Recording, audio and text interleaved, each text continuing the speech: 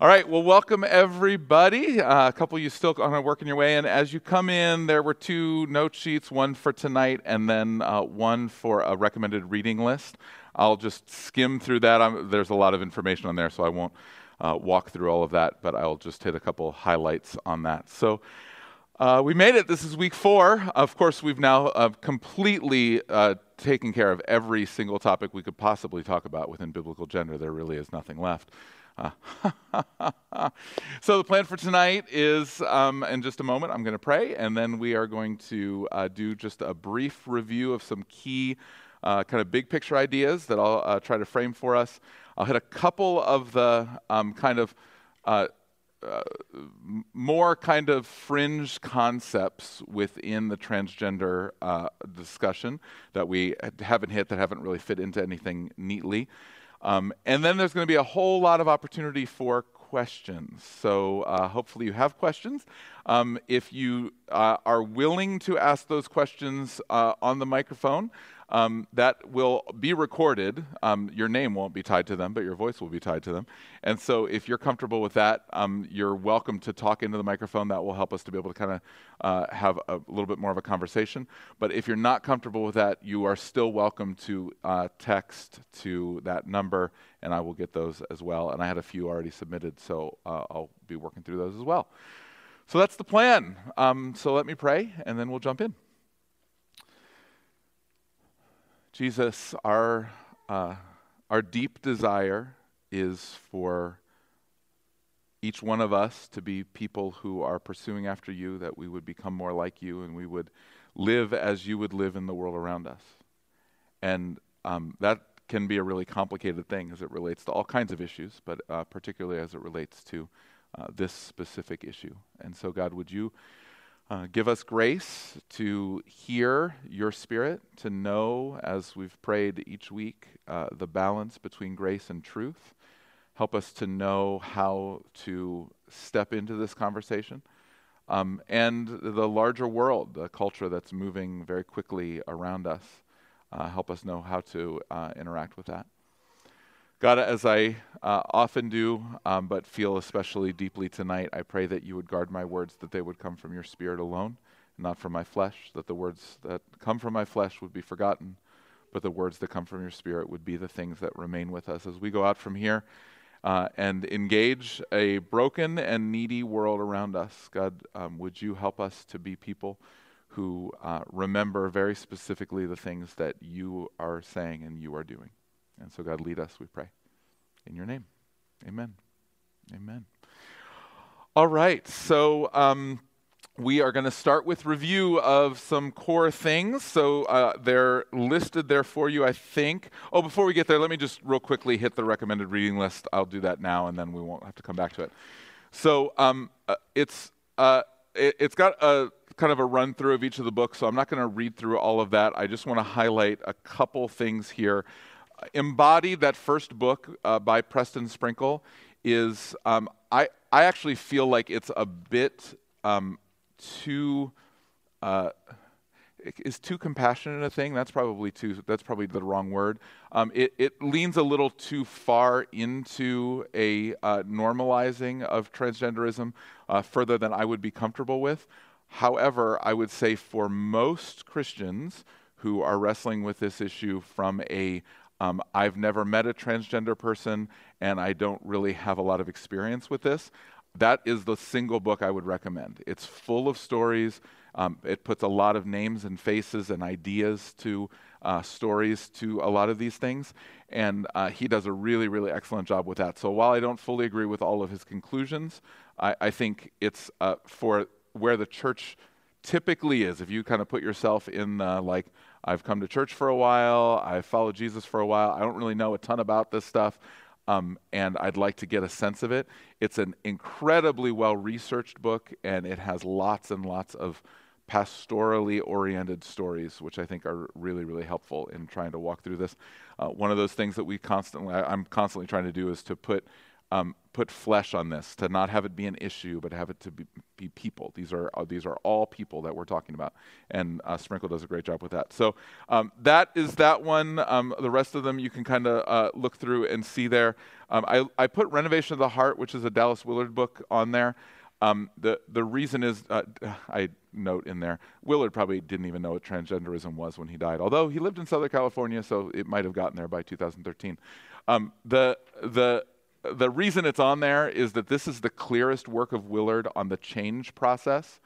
And one of the things I stated, very in this room it's not controversial, but in a lot of places as it goes out onto the interweb, it's very controversial. My perspective on transgender is not that it should be battled, not that we should coddle it, not that we should celebrate it. Those were the things that we talked about through those frames, but that it should be transformed, that there's actually a work of Jesus that changes that thing that's within us that feels that we label gender dysphoric. And if change is going to happen, there has to be a process that leads to change. Willard does, I think, as good of a job as anybody as walking through what that process of change is. So that's not on there as a transgender resource, that's on there as a change transformation resource. How does transformation work? The last one I'll call out is the best thing that's out there to understand what's happening broadly is The Rise and Triumph of the Modern Self. We'll re-look at a quote that we looked at last week in just a little bit. Truman's work is really profound in understanding what's going on in the world. He comes from a very strongly,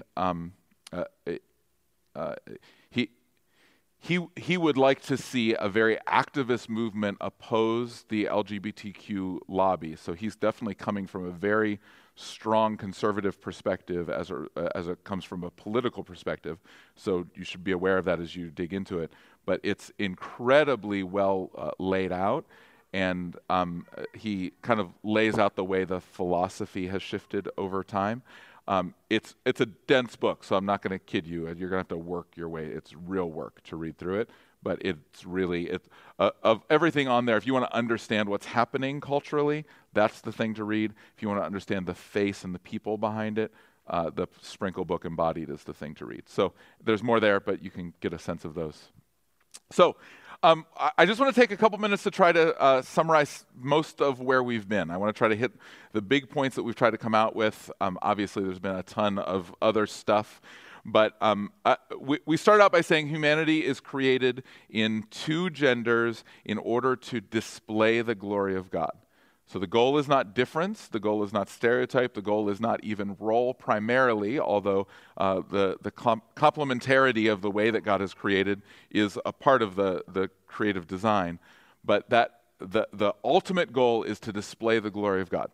So that means that men don't fully display the glory of God on their own, and women don't fully display the glory of God on their own. Because remember, when Adam was alone with God in the garden, sinless, in this beautiful state where they're just having a wonderful conversation, that's when God said, it is not good for man to be alone. So there's a duality to the way that our gendered selves reflect the glory of God. And that's the core issue that is underneath all of this.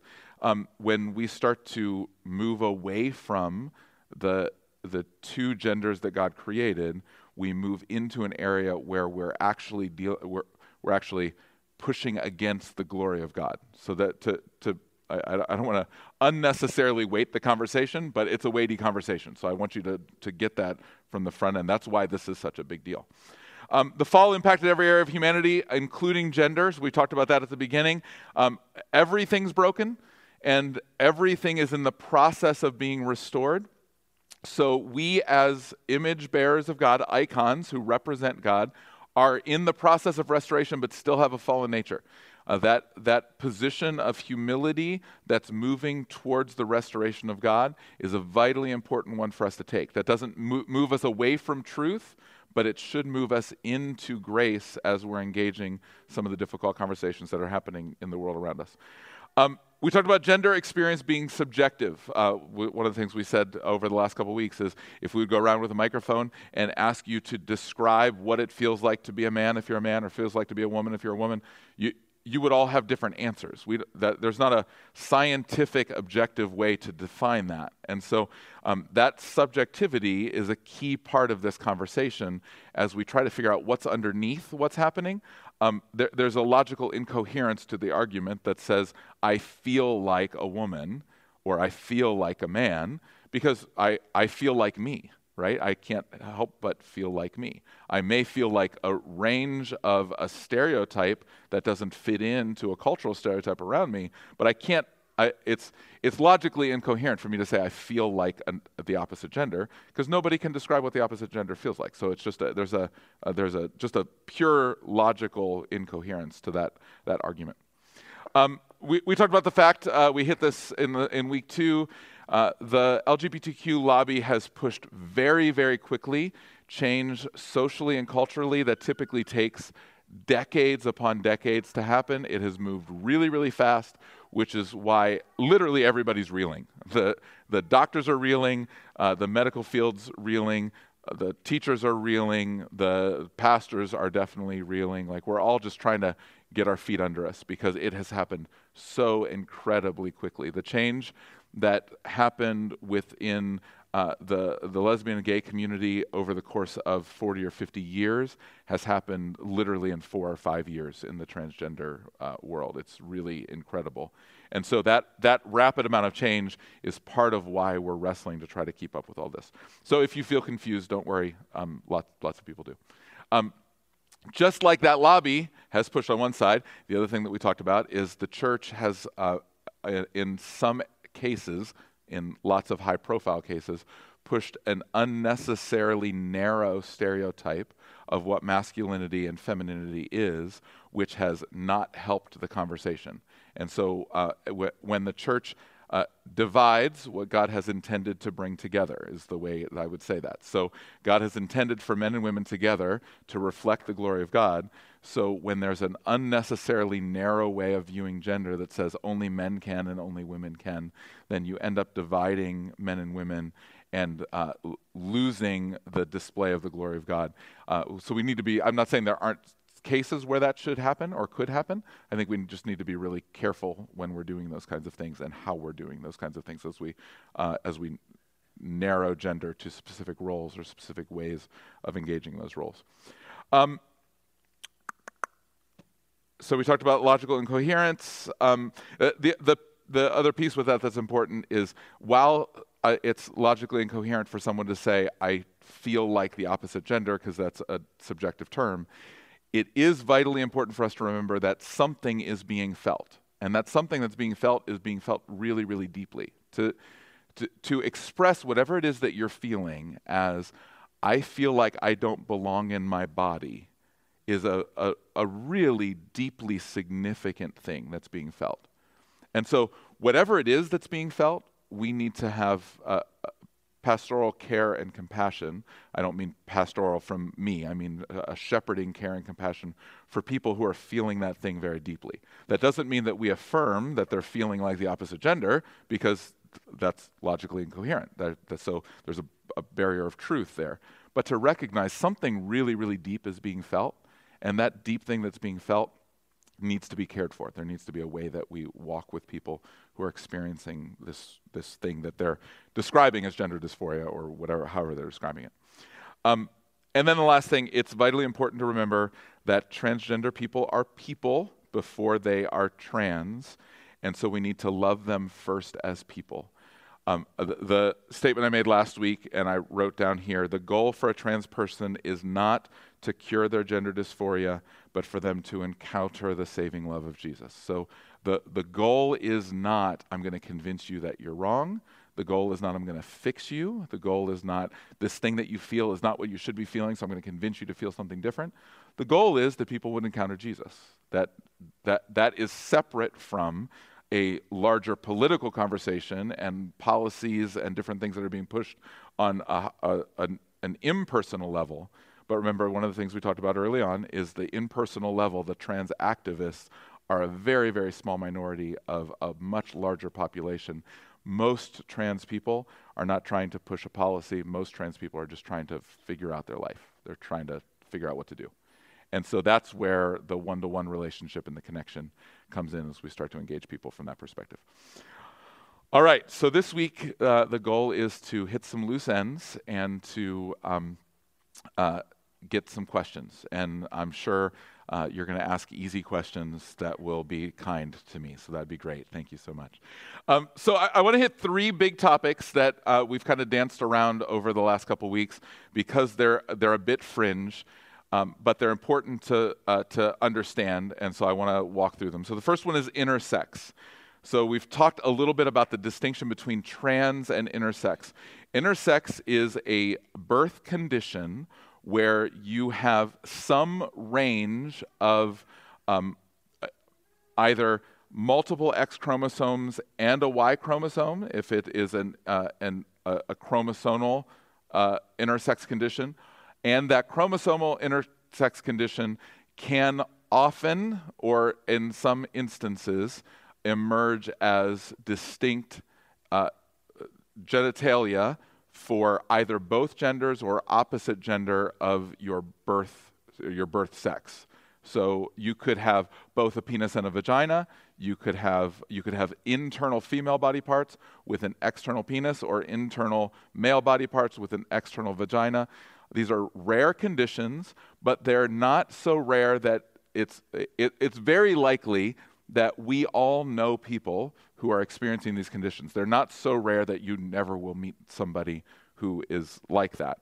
And so that intersex condition, while being small, the statistics are a little bit wonky on it, because the leading statistic is that 1.7% of people are born with an intersex condition.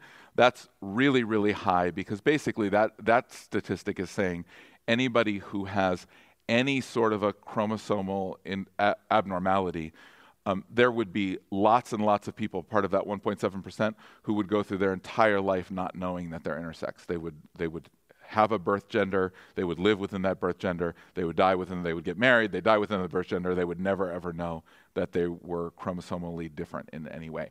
Any of you may have an XXY chromosome in your body, or have that replicating in your body, and you just wouldn't know. So lots and lots of times that 1.7% number is way too high. But there is a significant number. It's placed somewhere between 0.018% at the low end and almost 1% at the high end of people who have some kind of ambiguous genitalia or mismatched internal reproductive organs. So that's a real number. I mean, that's a number that it's, for instance, in a church our size, it's not unlikely that at some point in time there's a baby brought into the nursery that doesn't seem to match, that when you're changing a diaper, you're saying, I can't tell. I don't really know what's going on here. Now, I say that that's likely. Unfortunately, it's very unlikely that it would happen, because most people who have babies like that will not bring them anywhere in public, and they would never show up in a nursery, which is one of the challenges that we have to wrestle with. Because as a church body, any church body, not just this church body, we want to create a space where these are something that a child or the mother can't do anything about, and so to be able to love and walk with and nurture in the midst of that is a real thing. For this conversation, here's what's important. There are 7 to 10 distinct medical conditions that are described as intersex. They are a blending of two genders, not a third gender. That's what's vitally important. Intersex is often used by the trans lobby to say, see, there's not just two genders, there's a third gender. The vast majority of intersex people, even those who are as like key parts of the intersex movement, would say, we don't want to be used by your lobby. We don't see ourselves as trans people. We are a unique, we have a unique situation that we have to work our way through, but that doesn't make us trans. And so this idea of intersex doesn't mean by default that there's a third gender. It just means that there's a broken world. Interestingly, this is the one condition within this entire discussion that Jesus actually spoke to. So you actually get this in the Gospel. So Matthew chapter 19, If you know Matthew 19 in your head, you probably know it as where Jesus spoke about divorce, and he did speak about divorce in Matthew chapter 19. But I should have looked at this beforehand. Let me just look through. So Jesus says this, the disciples say, after he teaches on divorce, this is verse 10, Jesus says, if such is, or the disciples say to him, if such is the case, a man with his wife, it's better not to marry. But Jesus said to them, not everyone can receive this saying, but only those to whom he is given. Now listen to this. For there are eunuchs who have been so from birth. There are eunuchs who have been made eunuchs by men, and there are eunuchs who have made themselves eunuchs for the sake of the kingdom of heaven. Let the one who is able to receive this receive it. There is a range of interpretation around that, but the vast majority of commentators would say the first thing Jesus is talking about is an intersex person, someone who has indistinct genitalia and is unable to reproduce. The second person is someone who has been castrated as a part of the typically the governmental order, or for some reason has chosen castration. And the third person, a lot of commentators would say, are same-sex attracted people who are choosing celibacy. So they choose to be celibate, and Jesus is using the term eunuch, choosing not to use their sexual reproductive organs in order to glorify God for the kingdom of heaven. So while the interpretation varies a bit, Jesus is clearly talking about something that's happening from birth, and most everyone would say that's some form of intersex. And what Jesus says when he calls that condition out is that the whole range of these people are able to glorify God. And so that's the core. The core of this is that, again, these are real people who have a real condition that we should be walking with and loving and nurturing, rather than pushing out to the outside, pushing off to the margins. There is some conversation around whether it's appropriate to say the intersex condition is a result of the fall or not. If you're going to ask that question, my argument would be that it is, but that the challenge of that is that intersex people then feel like my whole condition and identity is sinful. And I would simply say a robust view of sin should say that for all of us. So if we recognize the brokenness, the fallenness of man, we should all feel like that. Like my whole identity is sinful and broken. Yeah, that's true. That's why we need redemption. That's the heart of the gospel. So lots of really difficult pastoral questions that come with this. How do you handle birth announcements? If you have a baby that is indistinct and you don't know, like, is that a boy or a girl? You don't know. How are you going to figure that out? There are real difficult pastoral questions. Again, a very small minority of people, but real situations that we need to be aware of to walk with, not transgender, a different thing. So that's probably enough for that. You can ask questions if you want. Pronouns. Okay, here we go. This will be fun.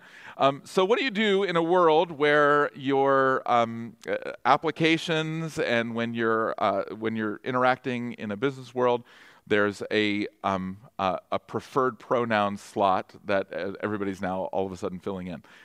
First of all, people ask me, am I supposed to fill that in? Like if I'm filling out an application, if I write he, him, does that mean that I'm all of a sudden like crazy woke and I'm like in trouble, or like what happens there? And I would simply say, like, you do whatever you want. It's fine. Like you write he, him if you want, or you can leave it blank.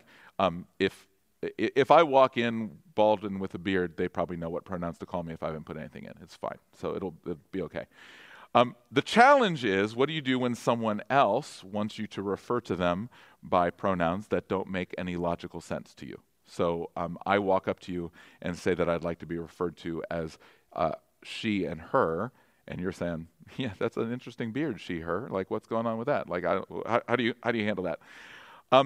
And I would not say that there is a hard and fast way to handle it. So I'm going to tell you my perspective on it. I would not say, I'm not sure that anybody could say, this is grounded in the scriptures and this is absolutely true, this is the only way to do it. This is what I would say. If Mike comes up to me, and I've never met Mike, and I shake his hand, and he says, hi, my name's Sarah, I'm going to look at him, because Mike really looks like a man, and I'm going to say, Sarah's an odd name. But if I just met him, I'm going to call him Sarah because that's what he told me his name is, and I'm going to call him by the name that he gave me to call him. If he says, I'd like to be referred to, if I say him, and he says, no, I'd really like to be her, in a conversation with him, if I'm just meeting him, if I was forced to use a pronoun, I would try to use her. I would probably not do it very well because I have a logical connection that says he looks like a he to me. But I would try to do that. I would much more strongly use his name, and if he said his name was Sarah, I would, sorry to pick on you, man. You're right in front. What are you going to do? Yeah, that's the way it goes. If he said his name was Sarah, I would say Sarah all the time. I would try to avoid using pronouns. And as quickly as I could, I would seek to develop the kind of relationship with him where I would be able to say, so why is that? What's happening? What's happening there? And that seems like that's a broad, like that's going to take months or years to do. And depending on your relationship, so from a school teacher perspective, that might take a really, really long time to do because your conversation doesn't go deep. But in regular conversation with people, as you meet people, you can get there relatively quickly because if he looks like him and says his name's Sarah and wants to be referred to as she knows that's weird too. Like, it's okay. So we're going to be able to have a conversation on that relatively quickly.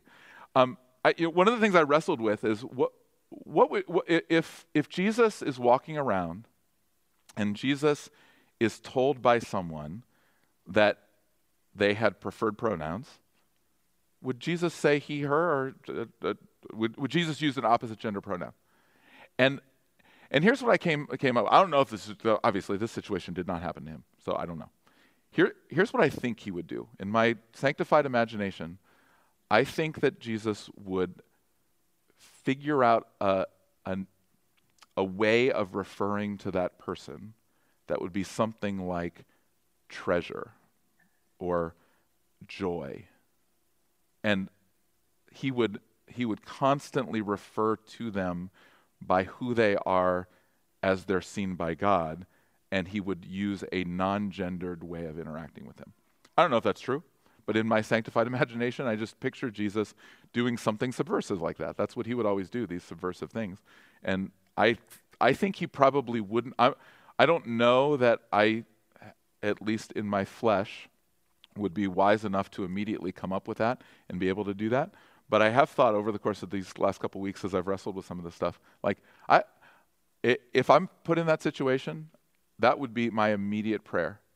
Jesus, give me a way to refer to this person that's not according to their birth, sex, or their preferred gender, but is referencing who they are as a treasure, as someone who's cherished by God. And I would probably, if I was creative enough to come up with that in the moment, say, would it be okay if I just referred to you as cherished by God or as joyful or whatever? And I would just refer to them because that's what I see in you, something like that. So I don't know.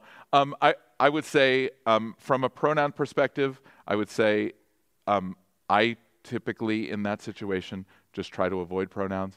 I'm going to be totally honest with you. They, them with a single person is almost impossible for me. Like I speak English and it doesn't work. Like I can't look at a single person and refer to them in the plural.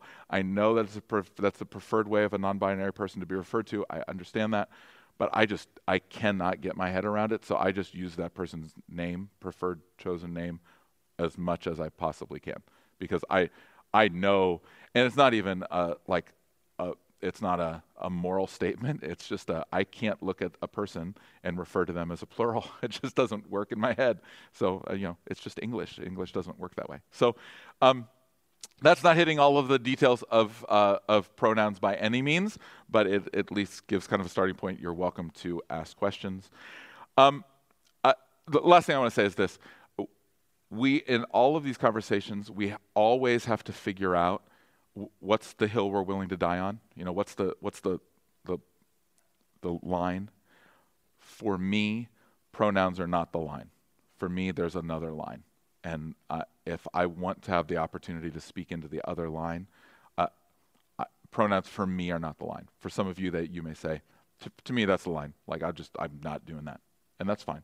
For me, I'm going to hopefully get a little further in the conversation before I hit the hill I'm going to die on. There is a hill I'm going to die on, but that wouldn't be the one. The last thing I want to hit is this concept called rapid onset gender dysphoria. It's a very specific form of transgenderism, but it's super important for us to talk through because it is statistically happening more and more, and it's kind of the worst case scenario for parents because rapid onset gender dysphoria is really difficult to figure out how to deal with as a parent. So definition first, rapid onset gender dysphoria is someone who has not throughout the early formative years of their lives exhibited any kind of gender dysphoria, but then at some point in time in their preteen or early teen years, they have a short period of time, sometimes as short as a couple weeks, sometimes up to a year or two, where they go through a process where suddenly they're deeply gender dysphoric and they deeply believe that they're the wrong gender. And that idea of rapid onset happens disproportionately to birth females in a way that is way off the charts.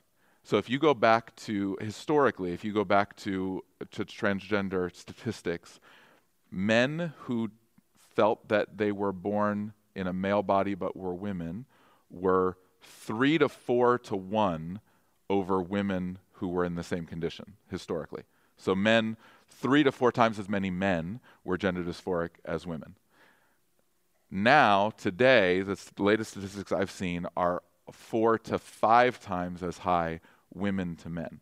One of the rarest things to find in a middle school in America is a girl that feels comfortable being a girl. That's just very, very rare right now. There's all kinds of reasons for that. We talked about some of that in the sexuality class. You can see some of that as you look at the world around you in a hypersexualized culture and a specific way that women are made to feel or look, the way that masculinity is portrayed. There's all kinds of reasons. Rapid onset gender dysphoria, the very non-politically correct thing to say, but what most psychologists believe, if you give them truth serum and take them off the record, is that it's created by what's called a social contagion. There's something else going on, and the influence of all kinds of other people are creating this movement towards gender dysphoria. So what will almost always happen with rapid onset gender dysphoria is if left alone, talked about not as gender, but as pressing into the person that's going through this, walking with them, engaging them, loving them, trying to figure out what's going on in the rest of their life, and as best as possible, not talking about gender, trying to kind of avoid the topic of gender and engaging all kinds of other stuff. Typically, over the period of a year or 2 or 3, that person will move out of that because the social contagion is going to change, and they're going to come back to what they originally felt. That doesn't always happen. It can kind of stick, so to speak, and when it does, that's something that then has to be dealt with. But again, remember, it's logically incoherent to say that that thing that you feel is actually the other gender. You feel something, but you can't. It's logically incoherent to say you feel that because you don't know what the opposite gender feels like. So they're dealing with something, and that something needs to be dealt with, loved, cared for, nurtured, all of those things.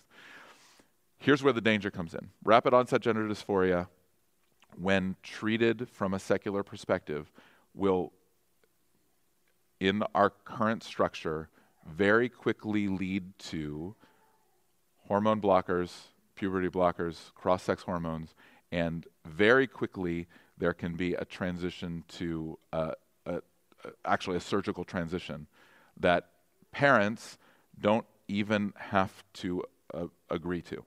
So if a 13-year-old has rapid onset gender dysphoria and goes to her doctor and has a conversation about the fact that she doesn't think she's a girl, she's a boy, and she's insistent that she is going to transition, parents are, that's private information that parents are not privy to, and that process can happen without parental consent if all parties are willing to do that. Now, most doctors in a place like York, Pennsylvania, as of right now, will not walk through that process that way, but that is the way the law works. And so that's why it's vitally important for us to get, because if these are our children, what we want to be doing is engaging them as quickly as possible on what's underneath this, like what's going on in their heart, where are they at, like what's happening, to get them to a Christian counselor who can walk them through what's going on underneath. Again, without, as much as possible, without engaging the issue of gender, because the issue is not primarily gender.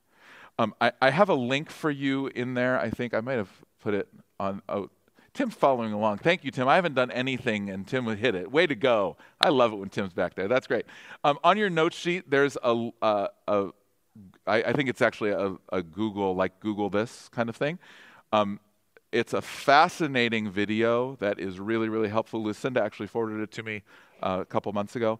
And it's like 20 minutes long, so I don't want to take time to show it today, but it's a girl who experienced rapid onset gender dysphoria, began the transition process all the way through taking lots of testosterone, but did not surgically transition, and then kind of came to herself, retransitioned back.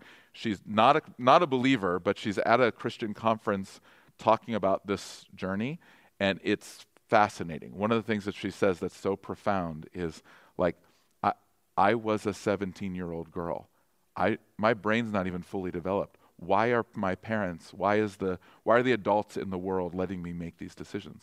That's ridiculous. And as voices like that come out, my hope and prayer is that some of this will start to equalize a bit. I think part of why we're so far off the deep end culturally is because this happened so quickly. And so a lot of these voices are starting to emerge. I mean, this is a secular girl who she would put herself agnostic at best. She's not she's not on some moral crusade. She's just saying, like, look, like a 17-year-old person should not be making these decisions about their body. Like, somebody should be, like, I was talking to somebody about this earlier, and they said, so wait, a 12-year-old can do that, but you need to have, like, somebody needs to sign off if you're going to get a tattoo if you're under 18. Like, that's true. You can actually surgically change your body, but you can't get a tattoo. Like, it's the world we live in right now. And so things are going, I believe, will equalize over time.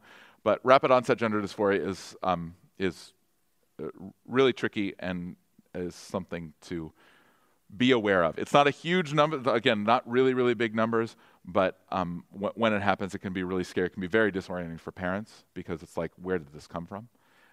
And to try to walk through that in a way, again, that tries to get underneath is really key.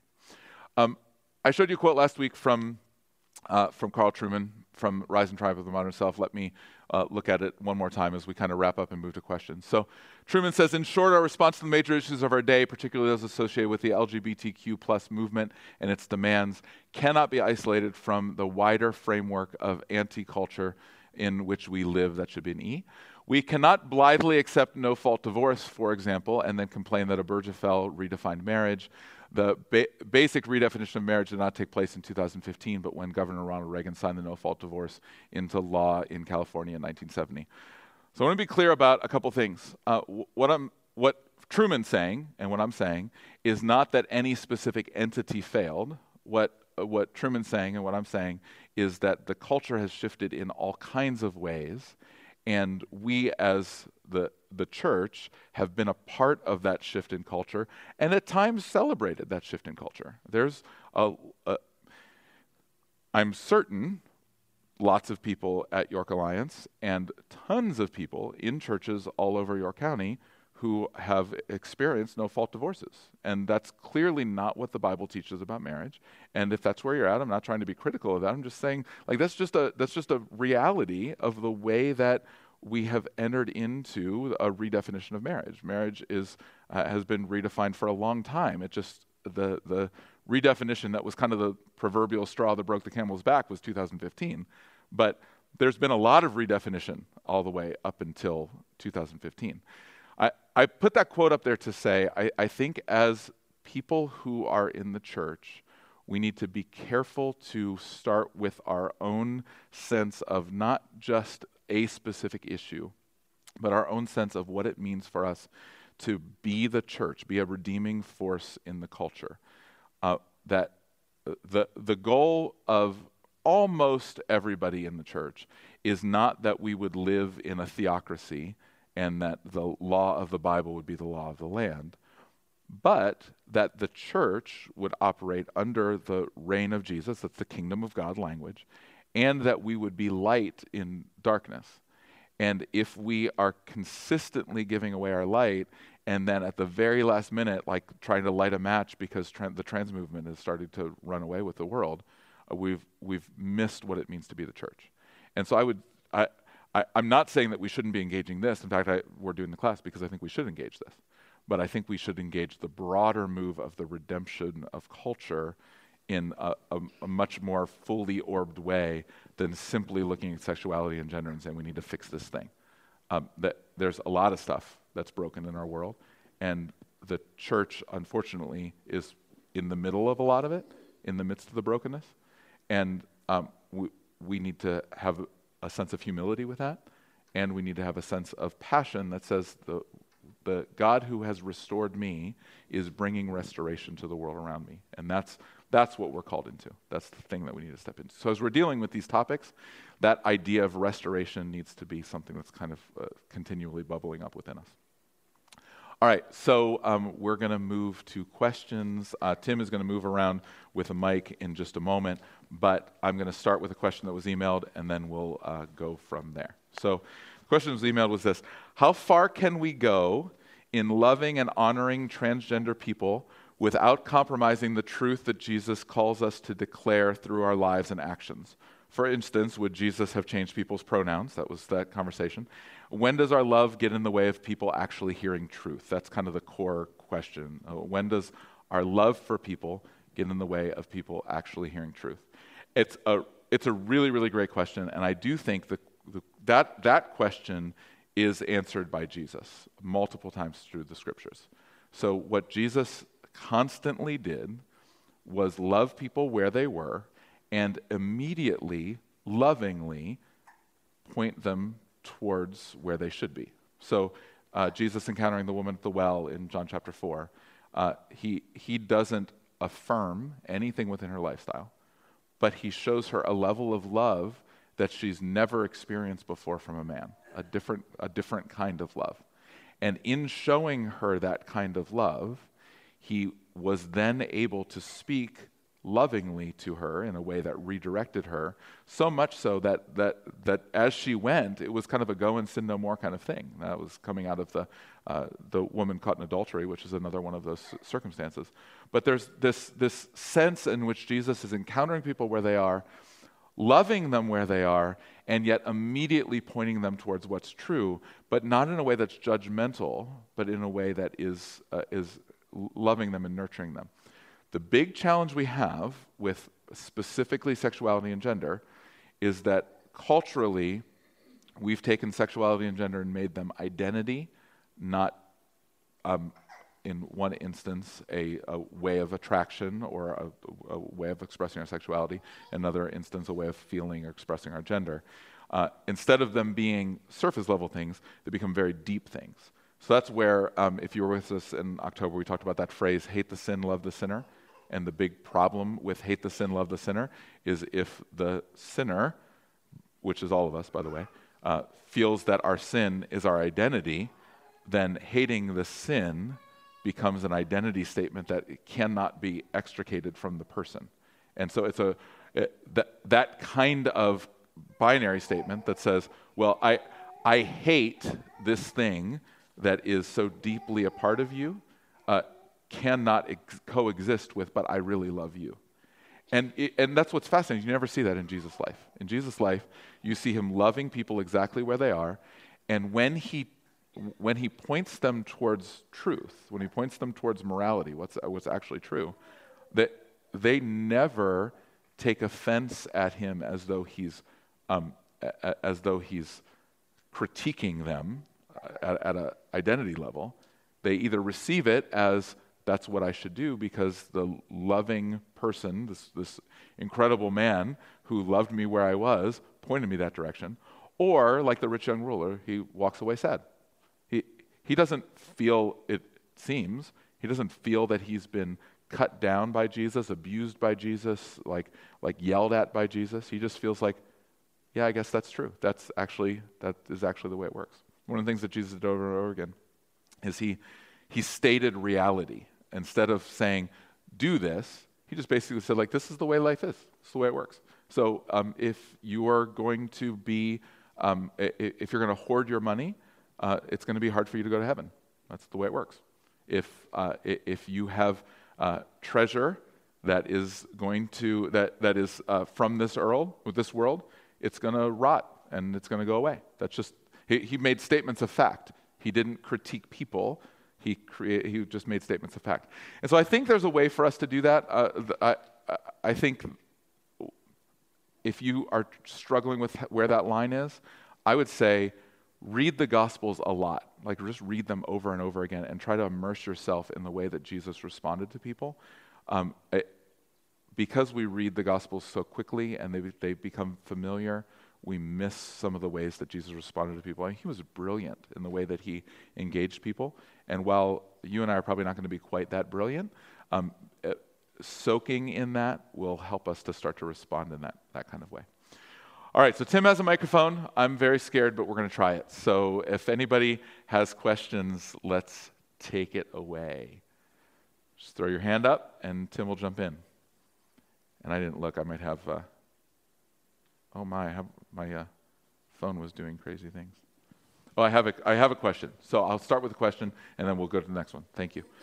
Some years ago, some traditional / mainline Christian churches were promoting Mother God in lieu of or with Father God in a description of the Godhead. What was driving this foreign concept? Great question. Interesting question. So what was driving the concept is, I don't know that I can speak to other people's motivation. What I think was driving the concept is a healthy perspective of us seeing God in his fullness. And even though the scriptures use Father and Him in very clear ways, I mean, these are clearly gendered pronouns that are being used for God in any language, the language it was written in and in our language, these are clearly gendered pronouns. There is a concept of Him and Father that so we talked about the way that the church has, and I would argue, unnecessarily narrowed stereotypes. As He, Father God, starts to fall within those unnecessarily narrowed stereotypes, He no longer is fully the God of the Bible. And so if I'm going to paint it in the best way possible, I would say that language of Mother God and Father God was intended to broaden our view and to break down the stereotypes that we see of masculinity and femininity as it relates to the Godhead. God is clearly not gendered, and so even though He has gendered pronouns, God is not a man. In fact, the Bible says that really clearly. God is not a man. So we have to be really careful in the way that we express God. That said, the divinely inspired scriptures use Father and use Him and do not use mother and her, and so therefore I think our best bet is to redefine our stereotypes rather than redefining the way we talk about God. So that would be my 2 cents on that. All right. I'm not going to say names so I'll just point at people, so therefore not. I'm on record though, so all of you should have to be on record too. Just kidding, it's fine. I'll just point at people. Go ahead. Okay. I read an article recently that claimed that activists in the transgender/gay community appear to be targeting Christian churches by joining their fellowship without revealing their identity, and then months later coming out and demanding membership. The article posed the concern that churches could be sued if they refused membership, and even if they were successful in defending their case, the church could be exposed to very high legal fees to do so. And that would, inherently, cause difficulties with missions and expenses of the church. While I understand the desire to protect the church from sabotage, It seems like there's a risk of failing to minister to people in need of salvation, regardless of their orientation, if we adopt such a defensive stance. How do we best address both concerns? See, I said they're going to be easy questions. No big deal. Like, come on, really. Thank you. So let me take it from a couple perspectives. First of all, that's not a one-off thing. That is something that is happening in a variety of different places. It's a very, very real thing. The idea of legal costs and legal defense is something. I don't want to say that doesn't mean anything. The much bigger issue is that those kinds of things are incredibly divisive to the church as a whole. So I would be less concerned about the fact that York Alliance would be bankrupt and far more concerned about the fact that York Alliance would be splintered. And I think that's the bigger issue. God's got enough money. I'm not too worried about that. But I do think that idea of maintaining the unity of spirit and the bond of peace is a really core issue that we're called into. So how do we walk the line? First, I think we cannot, in any circumstances, respond to people in fear of what may happen. God does not ever call us to respond in fear. So if any variety of people who could be opposed to the Christian message walked in, my response, to the extent that I have a sense of fear rise up within me, I can know for certain that's not of the Spirit. And so my engagement of people can't be based on they might do something or something might happen. There should be wisdom, and so wisdom comes in with, for instance, I was just telling somebody the other day who pastors a non-denominational independent church, and I just said to them, like, bless you, brother, I could not do that. Like, I would not be willing nor able to do that, because the need of being under authority and having a larger organization that can help guide us through these kinds of things is really key. So for us in the Christian Missionary Alliance, one of the things that we did right after the Burgerfeld decision was every single Alliance church in the country, every single one of them passed a motion through their governing board that very specifically defined a variety of different lifestyle things that's consistent across every single church in America. And the reason we did that is for that specific thing. So the legal defense to a place like York Alliance, while certainly could escalate and go crazy, like any court case can, is pretty, it's pretty clear cut. And that's because a whole team of lawyers immediately after Obergefell said, well, we better figure this out. And so they did, and walked through a whole bunch of different language. We have all the language on file. I say that as part of a denomination because I'm just saying, I mean, we have a great church. I love you all. We have incredibly talented people. There's all kinds of stuff going on here that's really, really great. That level of legal expertise doesn't just show up at every single independent church. Like that's where I'm so thankful to have a denomination who can sift through this and try to help us with this. And so that I think you have to be wise. I think the first step is doing everything that you can do to protect yourself from a legal perspective. Don't be foolish. But having been wise, then I think you love people exactly where they are. And I would always rather put ourselves in a position of being taken advantage of than put ourselves in a position of sheltering ourselves from people who need the gospel. So it's a complicated question, but that's the best I got for you. And I'm thankful that you sent me the article a little bit earlier, so I had a little bit of chance to process. That was really good. Thank you. What else? What questions do you have? You brave enough to throw it out? Please. I don't know. This is not a fully formed question in my own mind. No also, problem. I have mom brain, so no, it's all good. If it doesn't make any sense. I was just thinking about people I've encountered not on this specific issue, but just of homosexuality. Mm-hmm. where people who have grown up in church, who are knowledgeable of the Bible, who have maybe had experiences with religion in a bad way, people being judgmental, people being cruel in the name of God, really, who want to say, well, God is love, therefore love accepts and loves as you are, and all this other religious stuff is just religious stuff. And Jesus was a rebel, and he rejected religion, and he accepted the people who were outcasts of society. And this issue wasn't an issue in his time, but if he was here now, he would be accepting of these people as they are and not expect them to change. Like, what would be a way without, in thinking through it, thinking you would almost have to get into like deep theological things to explain that to somebody, but how would you, in a shorter way, engage with a person saying that? Yeah, so it's a great question. I think there's two phrases that in that argument get joined together that the church has to separate, and that is accept and love people where they are and not ask them to change. And I would simply say Jesus loves and accepts everybody exactly where they are, and there's nobody he doesn't ask to change. He's asking everybody to change.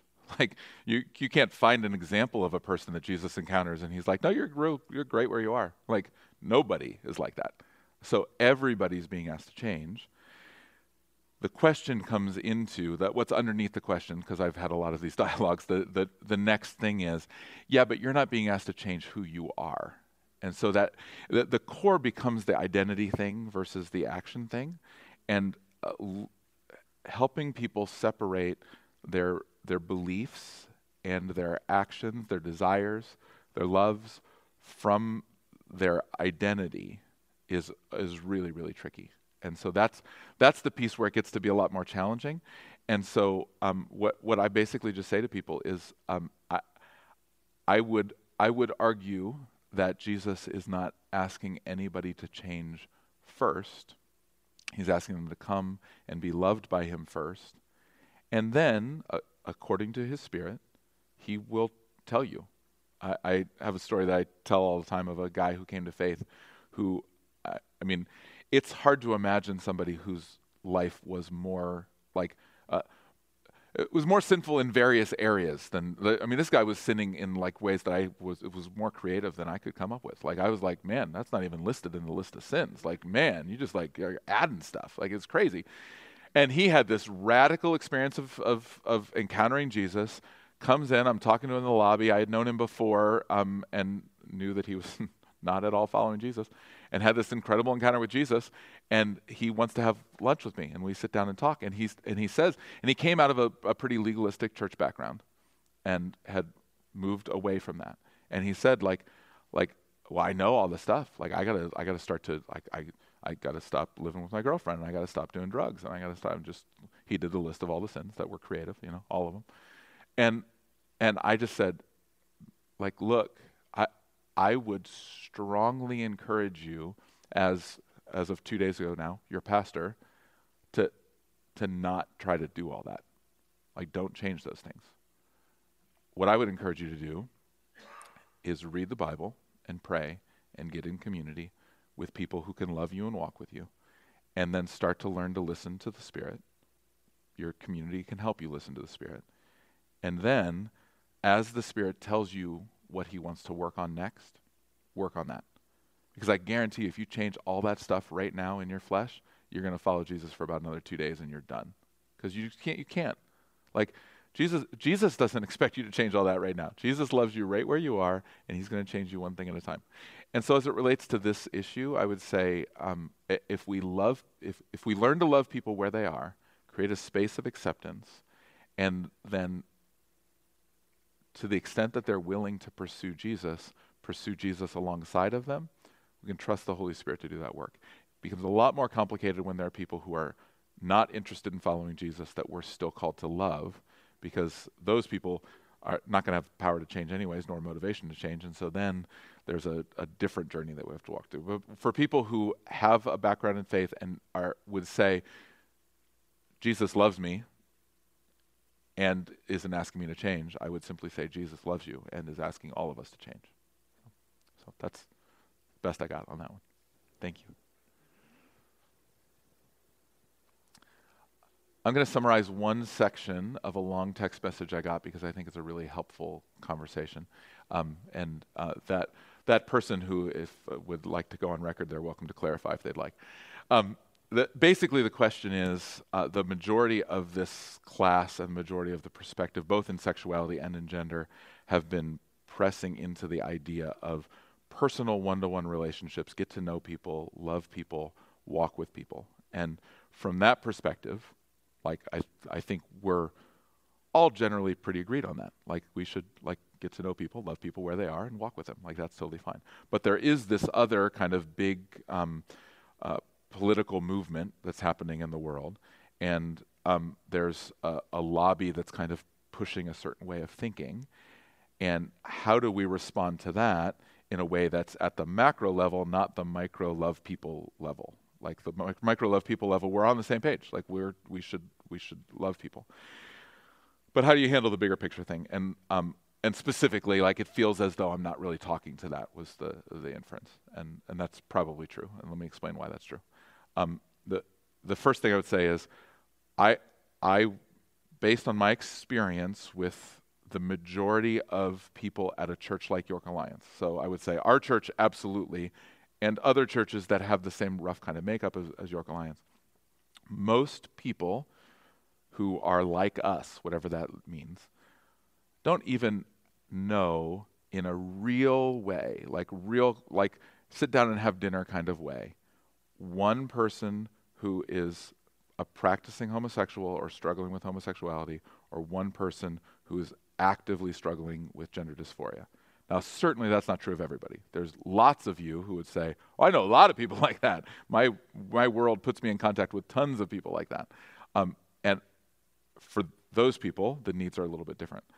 The reason I push really hard on the relational piece is because, by and large, where the church has erred in these areas is making sexuality and gender specifically into a platform issue that we are arguing about the topic rather than engaging people.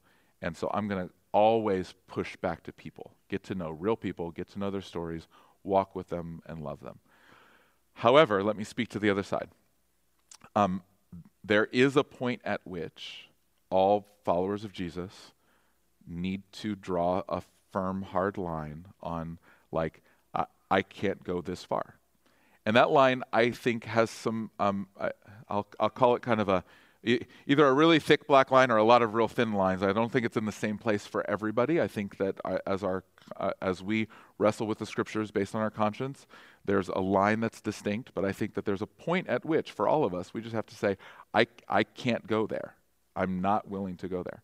And so I would say, one, as people who are living in a society that's moving rapidly away from Jesus, we need to know where that line is, and we need to know there will be risk with holding that line. Part of, I'll just use me as a personal example. I will have now, by tomorrow or Friday, whenever they come out, I will have 4 weeks of teaching on gender that has my name tied to it out into the world on the interwebs, and there could be a whole lot of blowback from that. I have no idea how that's going to work. We'll see how that goes. And that's part. But for me, I'm saying, like, look, this is what it means for us to engage these topics. This is what it means for the church to be the church. The church has to figure out, this is a real thing in the world around us, and putting our head in the sand doesn't help anything. So we have to start to engage this. We have to start to figure it out. There's a line like that for everybody, where you say, like, I can't go any further than this. Just like there are a small percentage of people who are experiencing transgenderism and are also activists who are trying to change policy and make the world different, I would absolutely affirm there should be roughly an equal percentage of Christians who are doing the same thing. I don't think every Christian is called to change policy. I don't think every Christian needs to be out creating a new platform that pushes back against the platform that's coming from the other direction. I do think some people should do that. I think there needs to be really intelligent, engaged people who are engaging the culture from a socio-political perspective. I think that it's incredibly dangerous when that's removed from relationship. So I would say to all of those people, and you should be in relationship with the people that are the subject of the things that you're pushing. So if your deal is transgender laws or homosexuality laws and the homosexual lobby, be in relationship with people who are transgender and who are homosexual as you're working on that lobby. I'd say the same thing. I just had a conversation with somebody about the pro-life and pro-choice movement. Like if you're pro-life and you're willing to politic pro-life, you should be in relationship with unwed teenage moms who are trying to figure out what to do with their babies. Like that has to be there. You can't separate one from the other. And that same thing has to be true of this area. So I think, yes, I think people need to be, there should be lines that are being fought for politically from a conservative basis. That's totally fine. Even though I wouldn't necessarily label a Christian as a conservative or a liberal, I think in this instance, from a socially conservative perspective, we're so far over into the liberal side, I'm not even sure that the proper laws I think the proper laws could actually be labeled liberal, and they would actually be way more conservative than they are right now. So some of the stuff has gone so far off the deep end, I think it's appropriate for Christians to step into that and to engage it from a political perspective. That's totally fine. The danger is when it's removed from relationship. And so that's why I'm trying to teach it from a perspective of get to know real people, love them. Transformation happens on a one-to-one basis. Transformation never happens at a corporate basis. So there will be no law that will change the hearts of transgender people. There will be no law that will fix the crisis of sexuality that America has emerged into in the last 2 decades. Like will laws help? Sure, they'll be part of the bigger picture. But transformation is going to happen person by person by person, which is why in the midst of all of this, like I hope part of what you're hearing underneath all of this is the need to pray for the people around us, to pray for revival, pray that God would come and do work. That's really what needs to happen. So I'm not sure I stated that question. That question it wasn't even a question. That was a statement in the midst of a really long statement that needs to be part of a longer conversation. But I thought it was a really important one, and I think a really helpful distinction, because I will freely admit, as I teach this, lean into the individual one-to-one kind of thing, because I think most Christians are missing it, honestly. I think most of us don't have those relationships, and so I'm constantly pushing back. Thank you. Just to speak a little bit to the education system. Yes, please do. I don't know, and I know you've touched on it a little bit, but that I don't think people are fully aware how pervasive kind of like the targeting of children is in public schools. And with regard to groups that advertise on the announcements, that put flyers up, that have professional development sessions targeted toward the teachers and are told to use their preferred pronouns, etc. And then the teachers no longer, or teachers being considered in loco parentis, and therefore we must shoulder the burden of, as you've said, without the knowledge of parents, and we're being told to keep things from parents. There is that targeting going on, and I'm not sure that everybody's quite aware of it, and therefore I think another thing is that perhaps because of schooling and the amount of transgender students, I believe that kids in public schools are having much more, rubbing shoulders with so many more students than maybe people realize, and that families may actually know more children than you think. Yeah. And so you might know transgender people. And your children certainly know if they're grades like 3 through 12. You definitely know. Absolutely. So my question is for Christian families, especially those of us who are educators, we're not sure what the line is of when we continue. So it's 2 things. How far do we affirm, lest we worry about a millstone tied around my neck, to affirm How is that different from offering a binge to an alcoholic, or telling a bulimic you're fat and you need to bin to purge? Yeah. How far do we go before we say, I quit, or realize I can't affirm this and I'm going to lose my job? Or 2, what then do we do how do we continue to train up our children? For those of us, maybe some who don't have the opportunity to homeschool, is that the right choice? Are you shielding your whole family from society and not being in the world? Yeah. Creating a separate Christian, or are you rightfully protecting your children? And what do those of us do who are keeping our children in the system, who are part of a system that is creating copycats? Yep. Yeah. Yeah.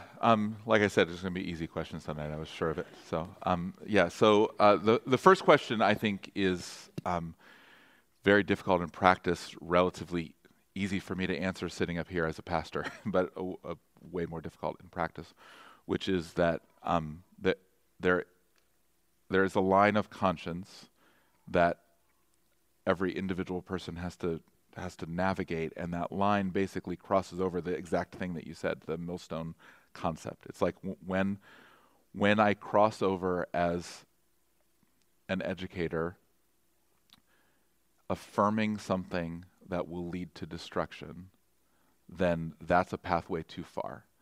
The question is, and I think this is why I think it's a little bit of an individual measure of conscience, I think to the extent every teacher's situation is different, every administration is different in the way that they're handling and enforcing it, and even within the same administration, different pods of teachers handle it in different ways. So every situation is a little different there, and every teacher has a different level of creativity in the way that they engage it, and ways that they figure out how to engage it, or work around, and all the different things.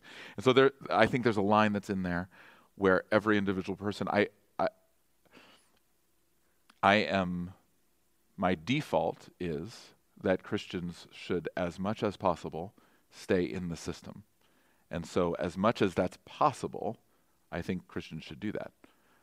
But I think there is a line, and in different districts, in different places, at different moments, that line, I think, will get to be relatively clear. The challenge with that, of course, is that's somebody's livelihood. That's a calling. I mean, teaching is not just like you're making money. I mean, it's also like, this is what I'm called to do, and most teachers could go make a lot more money somewhere else. They just are called into this specific role. And so it's, like I said, it's easier to say from up here than it is to do it. But I think that line comes into exactly what you referenced, the when am I leading somebody down a path of destruction because I'm just saying what I've been told to say. And I do think that there's opportunity in some situations, that, again, every teaching situation is a little bit different, some opportunity to build real relationship with kids who are dealing with transgenderism in a way that can allow, even from a secular relationship perspective that's not bringing Jesus into the conversation, that can show love and redemption to kids. But it depends on the person, it depends on the situation, and they're all a little bit different. As it relates to our kids, Christian kids, or kids who are growing up in the church, part of your kids, whatever, it's really, really tricky. There is a strong peer push that will happen with all kids in the public school setting. It's just that's the way that it is. Even though we homeschool, I would not say that homeschooling is the way out of it. In fact, I would say it this way: if the way that you homeschool means that your kids are not exposed to any of this, I would say you're not doing it right. Like homeschooling, the goal of homeschooling is not to shelter kids from the world around them.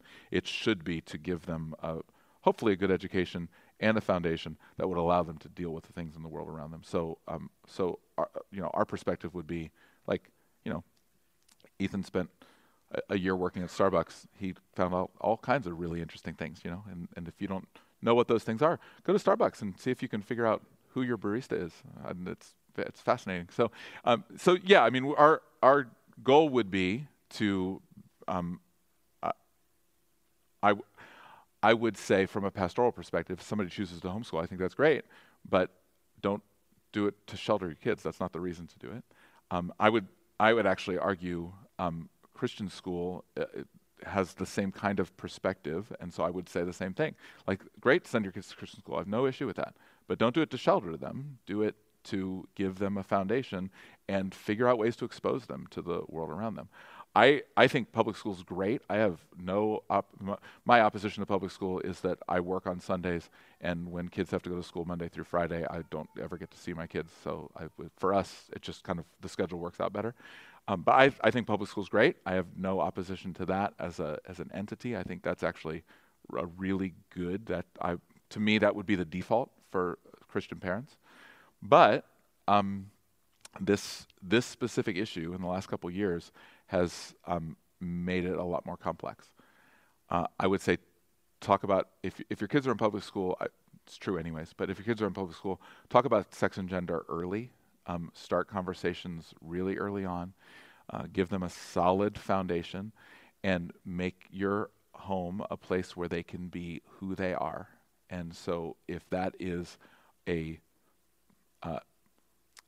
born female who feels like she wants to look like and dress like a boy, or a born boy who likes to do lots of really feminine things, figure out ways to be able to help them see that as normalized for their gender, not a cross-gender thing. So try to break down those stereotypes any way that you can. Like, try to love that girl who's got short hair and baggy t-shirts, and just love her towards Jesus, affirming who she is. Love that boy who's, wearing very dainty clothes and likes to dance and sing, or whatever the thing is, and affirm him as a man who is doing all of that stuff. There is no silver bullet, so there's no if you just do this, your kids will be fine. It doesn't work that way. The other thing that I think can be really, really helpful is, and I promise I'm not trying to make any kind of a commercial for any kind of programs at York Alliance or anything like that, but get your kids into intergenerational community early and as deeply as you can. They need other voices. They need other people who are different than you as their parents. They need people who can invest in them and love them and walk with them. And if their exposure to community is only ever peer-based, there are significant inherent problems with that. And so they need to have exposure to intergenerational community. They should have friends, people they would call friends, who are 10 to 15 to 20 to 30 years older than them, that are walking with them and investing in them. And so that can absolutely happen through a community group, but that can happen through 1,000 other ways too. The point is not say, you got to do a community group, but figure out a way for that to happen. That's part of the foundation. If I affirm my kid where he is or she is, that's one thing. If somebody else who's not their parent, who's part of their life, affirms them as they are, as they try to figure out their gender, and as they try to figure out their sexuality, as they try to walk through all this stuff, and is able to affirm them as they're created by God, that has so much more power than just me. Now, I want to be careful to say, I as their parent do still have the most power in that. If I'm not affirming them, that will be, no amount of other affirmation is going to be enough. And so I need to be a key part of that, but I'm not enough. It needs to be this plus, my affirmation plus. I wish there was a silver bullet for it. It's really, really tough. It is, you're exactly right. The targeting is the right word. There are very aggressive movements towards particularly gender, but really gender and sexuality in a kind of a broad sense, really aggressive. Really, the aggressive movement is don't be normal. Be anything other than a cisgender heterosexual. Anything else would be fine. And so there's this massive push towards something other than that. And we have to learn to do our best to love our kids where they are and affirm the uniqueness of who they are, where they are, that they don't have to be transgender or homosexual to be unique. They can be it's funny because as the movement continues to gain steam, like anything else, it's like the real rebellious thing to be, if you want to be like real punk rock, be a cisgender heterosexual. Like, man, that's just in the face of the man, right? Like, that's the way to go. And so it will ultimately get there. I mean, that's going to end up to be the cool thing. That's the way it works.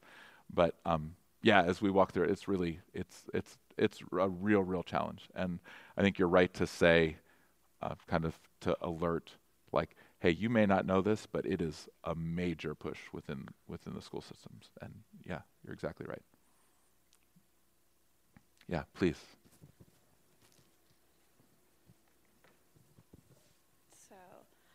Mine's kind of specific, but it can also be like more generalized. Okay. I have a sister who is in a same-sex marriage and had Yeah. a baby, Mm-hmm. and trying to help her walk through with the Holy Spirit and kind of through that that comes with divorce. So like, how does that push against if they're already married and you're kind of looking at that way? Mm-hmm.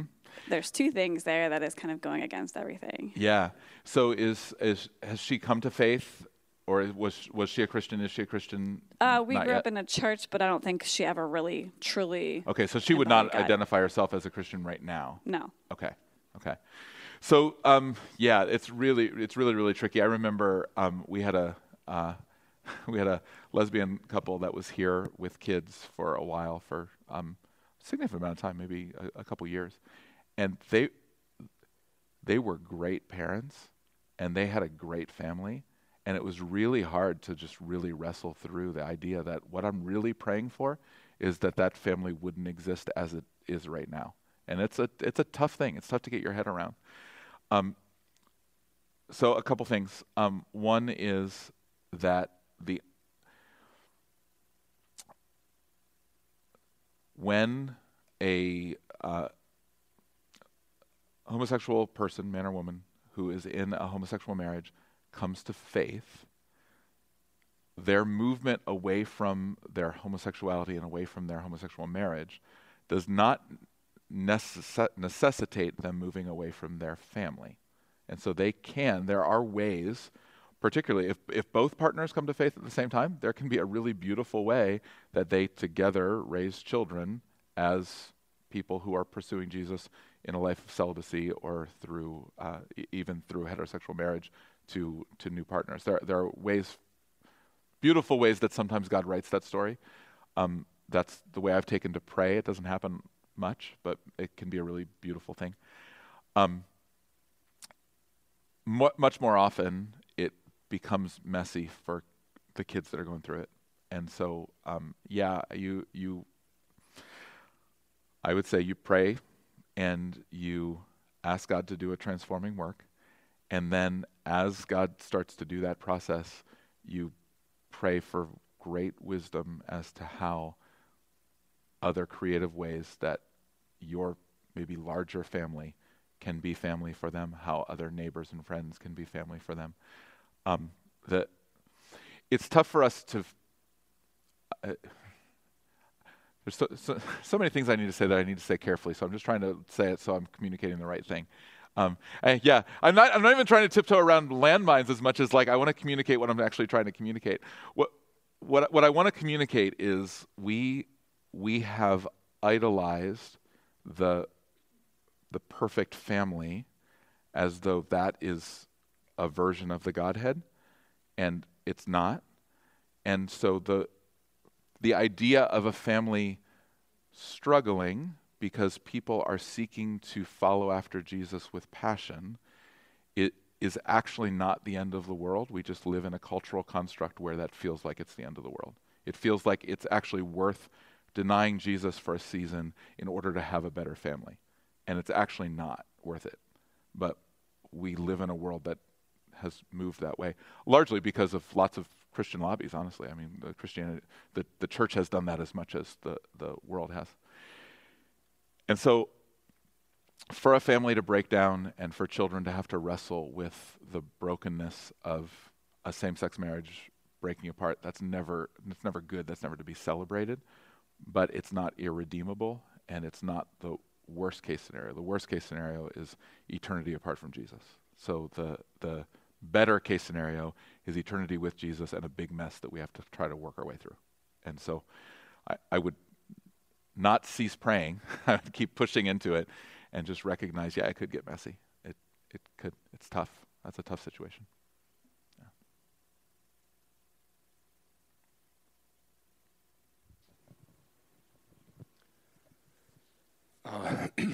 There's a lot of things been going through my mind, as I imagine. Hey, me too. We're even. Yeah. For everybody here on this whole subject, I just wanted to bring out that I think that personally that we are facing, with all of the things that are going on, not just the transgender movement and everything, with wokeness and all the stuff that's going on. That it's an Ephesians 6 type battle right now. I think we are facing. It's a lot of an enemy. There's an enemy that is really trying to totally disrupt this world, whether it be in this country or not. And the other thing is that I was just thinking of 2 Chronicles 7:14. That.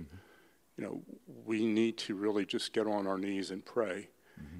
And pray not for things that we want to see happen necessarily, but I think as a church, we're thinking our God isn't great enough to handle it. We need to pray His will be done. Yeah. And I think His will we need to address it from that aspect. This comment, I feel that from a grassroots movement is going on in the country. We do not want to alienate. We need to love people that see sexuality in a different way than we do, and we need to love them. But I think there's a grassroots movement moving, just like what has happened in Virginia, for example, for the change in political, secular. But I think maybe even at a higher level, there's a spiritual part to that going on down there, where it's at a grassroots where parents are going back to going to the school board meetings, and they're making themselves known and making their point and doing it, not doing it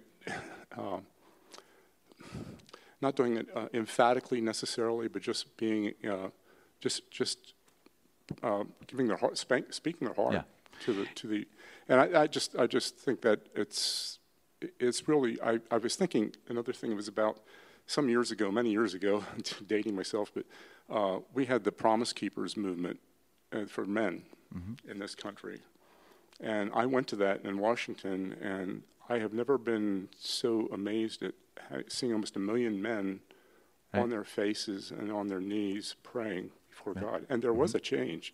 It was an actual change that I think this country needs, and we need to lead the world in that regard. So lots of good stuff there. I'm not sure there was a question, but there was lots of good statements. I would say, no, you're good. You're good. No, I was just saying I think you made a lot of statements. I don't think you asked any questions, so I don't want to respond unnecessarily. I would simply say the Spirit of God is always working among His people. And so sometimes you see it in broad ways, and sometimes you see that work in much smaller ways. But the Spirit of God is always working among His people. And so we should be seeking to embody love and grace and truth and justice, both together. And unfortunately, most of the time we tend to err on one side or the other, and that's the challenge. That's what we're trying to talk through. How do we walk the line? So we're wrapping up. Does anybody have any other question that's like burning on your heart that you wanna ask? It's your chance. I'm not talking about this anymore after today. No, I'm totally kidding.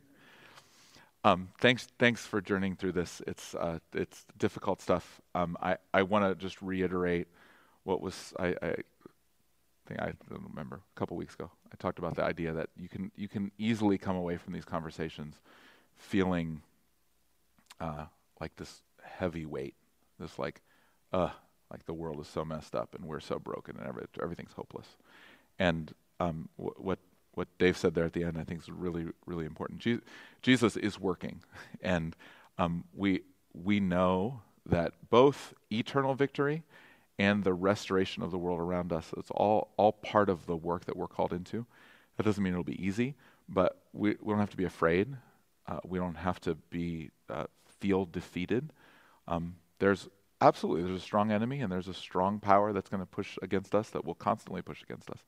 But we can press into the victory that we have in Christ, and we can seek to love people. You know, I one of the most profound things to me about that Red Sea story that we looked at this Sunday is that if God destroys the enemies, I don't have to fight the enemies.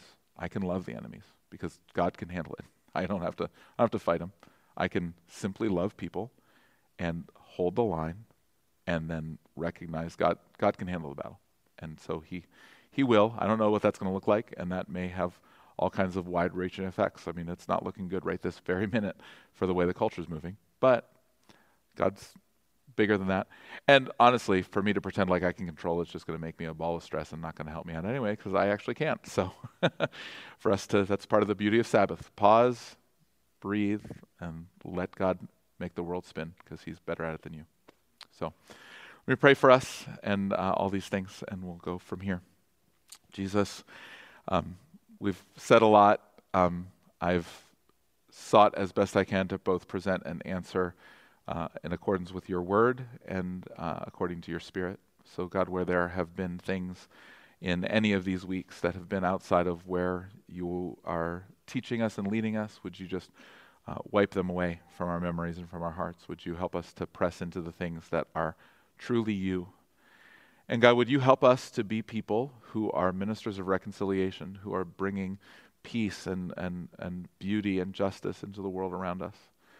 God, make us people who are willing to boldly step forward to pronounce your name and your goodness in a way that loves people and points them back to you.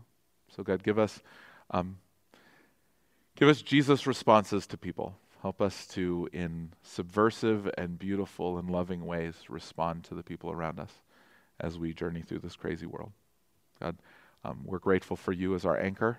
We place our feet on the rock, and we recognize that you alone are Lord. And so God, lead us out from here. Help us to reflect you to the world around us. Thank you for each of these brothers and sisters. Go with them. Go with us. In Jesus' name, amen.